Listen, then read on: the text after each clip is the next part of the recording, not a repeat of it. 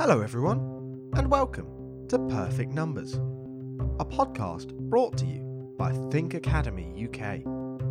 Subscribe at thinkacademy.uk to gain exclusive access to premium online maths tuition enjoyed by over 4 million students worldwide.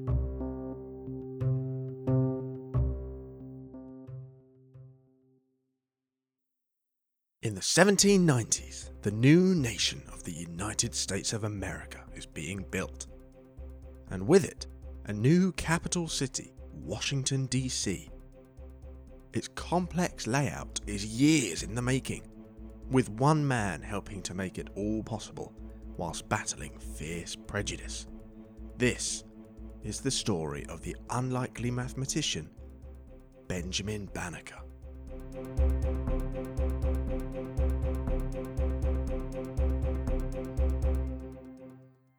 Benjamin Banneker was born in Maryland, in what is today the United States, although back in 1731 it had not yet gained its independence. An African American, his father was a former slave, slavery still being common in the USA at that point. Fortunately, because he had gained his freedom, Banneker grew up a free man too. Despite this, he did not receive much of a formal education like people do nowadays. He was taught to read by his grandmother and very briefly attended school, but otherwise, everything he learnt, he taught himself. As a young adult, Banneker took charge of his family's farm and quickly sought to discover ways of improving growth. At the same time, he was educating himself on topics such as mathematics and astronomy. These skills, particularly his ability in astronomy, helped him to better understand weather patterns and changes in season across the year, so that he could plan ahead. As a result, his farm was incredibly successful. This success caught the eye of the Ellicott family, who had recently established a successful and growing farming business in the same area as Banneker. Rather than become rivals, the two factions collaborated, meaning they worked together. For example, George Ellicott possessed a large personal library and lent Banneker lots of books on astronomy, mathematics, and other areas he found to be of interest. These books further helped Banneker to progress his education, since he would not have had access to these resources before. It is important to remember that as a black man in the United States, Banneker would have faced a lot of prejudice based on his skin colour. Therefore, the recognition of his clear abilities in mathematics by the wider community should be considered even more impressive. Around the same time, the city that would become the new capital, Washington, D.C., was being planned. The government had tasked the Ellicott family to survey, meaning to examine an area of land, the place where the city would be built.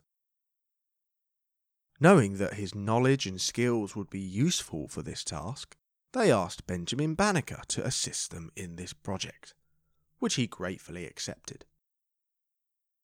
Banneker combined his mathematical knowledge of astronomy and measurement to survey the borders of the city and place stones at every mile, most of which are still standing today.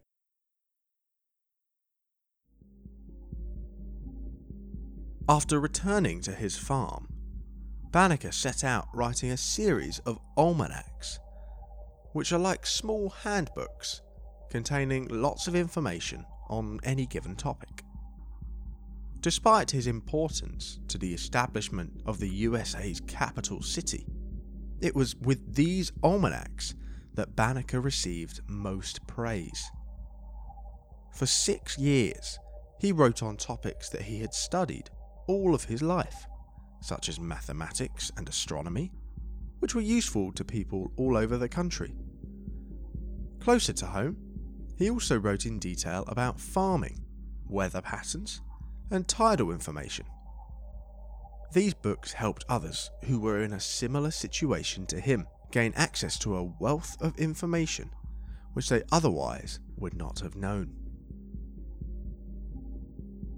Finally, some of his almanacs contained opinion pieces, Banneker's thoughts on key issues of his time.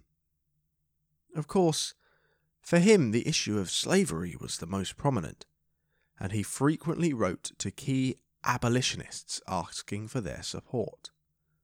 An abolitionist in the USA at that time was somebody who was against slavery. Among the people he wrote to was Thomas Jefferson, who would go on to become a future president of the United States. Banneker corresponded with Jefferson for months, exchanging almanacs and opinions on abolitionism. Jefferson was obviously very impressed by Banneker's abilities, and even wrote that they were proof that all people had equal talents and abilities regardless of skin colour, which would have been considered a controversial opinion at the time. Towards the end of his life, Banneker sold a lot of his land and farm to the Ellicotts whilst continuing his scientific studies. After his death at age 74, much of Banneker's work, including his astronomical journal, was given to George Ellicott. It is the information from this journal which forms most of what we know about Benjamin Banneker today. And although there is relatively little more known about his life today, his contribution to mathematics and astronomy in his lifetime, as well as the impact he had on future generations of Americans, leaves an incredible legacy. We hope you enjoyed this episode of Perfect Numbers. If you'd like to hear more about the incredible history of maths, subscribe to Perfect Numbers on Apple Podcasts, Spotify, or wherever you get your podcasts. Think Academy offers premium online maths tuition that is specifically designed and delivered to help students achieve better results in Key Stage 1, Key Stage 2, SATs, and the 11+. To learn more about Think Academy's innovative EdTech solutions, visit our website at thinkacademy.uk or follow us on social media at Think Academy UK. See you next time.